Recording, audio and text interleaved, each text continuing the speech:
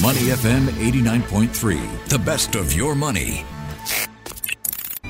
Market View on Money FM 89.3. Good morning. You're listening to Market View on Money FM 89.3. Ryan Huang joins me in the studio. Ryan, halfway through the week, how are you? Yeah, pretty good. And I can see you are all dressed up today, Adrian. I blame it on laundry. All I'm moving pink. house. Yep, this is a coincidence. I just had to put together an outfit. Let's get straight into it. How have Asian markets opened this morning? All right, so looking at what I've just outlined, we had a bit of a lackluster session, largely negative on Wall Street. Going into the opening moments for Asian markets, we've got a pretty sluggish start, so quite subdued. Looking at the Nikkei 225 in Japan, it is just up by 0.1%. Looking at Australian markets, up 0.4%. And on the flip side, you've got the Korean markets slightly underwater by 0.1%. So not a lot of conviction behind the moves, which suggests you've got investors waiting and seeing for what's to come. Of course, back of their minds is the climb in treasury yields. Earlier this week, we saw the 10-year bonds hitting a 16-year high of over 4.3%. No big changes overnight, so that remains elevated and will probably be a cause of concern, or at least something to be thinking about going into the Jackson Hole Symposium, when we will hear from Fed Chair Jerome Powell come Friday night. So no big surprises, but I suppose if he does communicate any change in direction, it could shake up sentiment. All right, so looking at what else is shaking things up, we've got some news around Nike. And this is interesting for me because Nike is now on a 9-day losing streak when it comes to share price. And you might be asking what's causing this long losing streak, which is actually its longest since its IPO in 1980. Its longest losing streak, so quite a milestone. Overnight, it was down 1.4%. And among the reasons being cited is the sluggish consumer recovery in China, as well as elevated merchandise stockpiles. So it's got a lot of inventory, which suggests it might need to offer discounts or dump it somewhere, which will hit its profitability.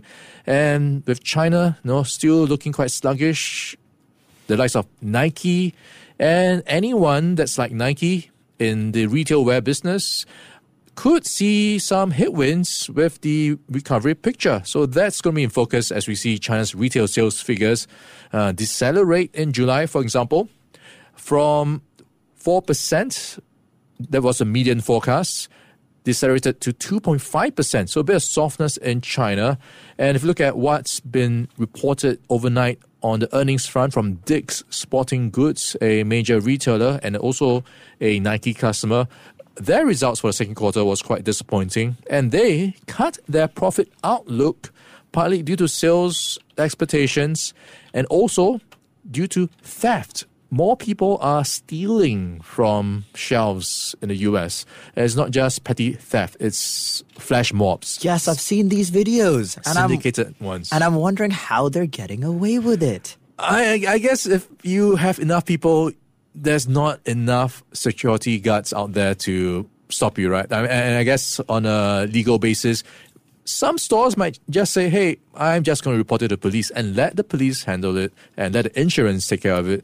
So it's quite interesting to see in this earnings season more retailers citing theft as a pain point. And this is a prominent reason now, more than usual. So very interesting turn of events that theft, perhaps due to the spending power or pressure on consumers. Now you have theft as a reason. I'm just wondering if you saw a mob run into Tangs and steal a bunch of stuff. And it will never happen here, right? But it's such a common occurrence in the US now. I guess you also have to ask the question, if you see a mob happening, will people join that mob? And then this becomes a big rush, big herd mentality, I think the police will be there very soon, quickly onto the scene. Yeah, I suppose it's not going to happen in Singapore. At least I don't expect it to. I've always been a Adidas man myself, but Nike, unfortunate news for them. Elsewhere, Ryan, I can see there Dick's Sporting Goods, still on the theme of sports. What's happening there? Yeah, so we talked about this earlier on, which was the earnings, and this is looking at them quite, I guess, gloomy going forwards. And they are flagging that the US consumer is not looking very strong.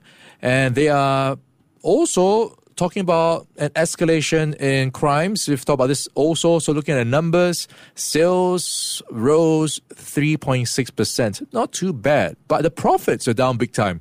24%. So it's cut its outlook for the year. Elsewhere, on to Macy's. Yeah, Macy's, a very similar story, which is around how consumers are not as strong as what they're hoping for. So it's warning that consumers will be pickier and more price-driven going forward. So it is keeping to its conservative full-year guidance, even though expectations were met for its latest quarterly earnings, which was at around $5.13 billion, slightly above expectations. But the profits, the company swung to a net loss of $22 million, reversing a net income of $275 million from a year before. And this is a large part due to credit card delinquencies, where you've got people not paying back debt and also people just cutting back on spending. So weaker sales are expected going forwards for Macy's, and its share price was down more than 14% in the latest session. Interesting. From international news, we go closer to home. ComfortDelGro says it will pay out its interim dividend of 0.029 per ordinary share a day earlier than planned. This is because the original payment date on September 1st has been declared a public holiday for Singapore's presidential election. Ryan, tell us more. We're all looking forward to the holiday, but it has thrown a spanner in the works for some plans. They were planning to pay it out on September 1st, but for holiday, that's not happening, so they've had to move it forward. And also, I think if you look around some of the news headlines, a lot of clinics as well as hospitals have had to reschedule their surgeries and procedures and some meetings as well. So I suppose this is something to take note of. If you are a ComfortDelGro investor, you will get your dividend earlier. And also, what else is in the mix? You've got Seatrium. That could be one stock to watch out for. And this is as it makes the news for delivering its jack-up rig on schedule. So that is seeing it deliver its contract based on expectations.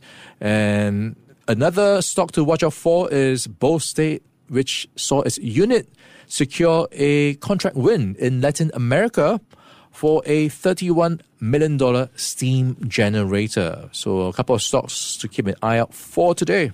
Turning our attention to Asian trade now, Ryan, what are the big issues on investors' plates today? What are they looking out for? Yeah, so this is going to be a wait-and-see moment. For example, you've got overnight Baidu talking about how it's been making money from advertising. So it is some good news for some of the China tech names, which of course in recent years has been under pressure for the crackdown, for example. So China's grip on the private sector when it comes to at least the large internet companies is perhaps starting to loosen, and it is seeing a bit of revival. So Baidu's revenue rose the most in more than a year, with a 15% jump in its latest June quarter.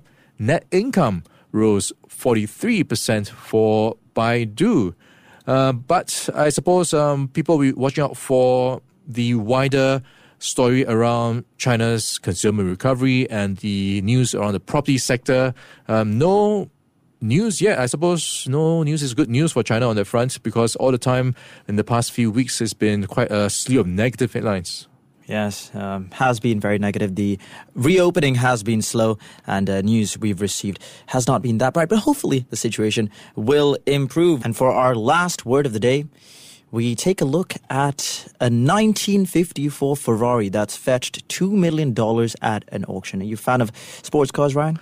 Not quite. A car It's a car to me, gets me from one point to another. So I'm not a big fan of cars. So it's interesting because it's not the car. It's the burnt out shell of a 1954 Ferrari that's fetched $2 million at an auction. It caught fire during a race in the 1960s and was not touched for decades. It was driven by Franco Cortese, Ferrari's first racing driver. Analysts say the new buyer may want to restore it so it can race again. Also, worth noting, the car is a 500 Mondial Spider Series 1, one of 13 ever made, with a body produced by designer Pinan Farina. So you can't even drive it now. It's burnt out. You've got to spend even more money to fix it. I think that's why the person spent $2 million on it. I mean, if he has $2 million lying around, I'm sure he has a lot more money to restore it, take it back on the road, and make that beauty work. All right, so I suppose he might then flip it for a profit if he fixes it. Yes, he might, absolutely. He's Ryan Huang, I'm Adrian Abraham. You've been listening to Market View on Money FM 89.3. Before acting on the information on Money FM, please consider if it's suitable for your own investment objectives, financial situation, and risk tolerance. To listen to more great interviews, download our podcasts at audio.sg or download the audio app. That's AWEDIO, audio at the App Store and Google Play.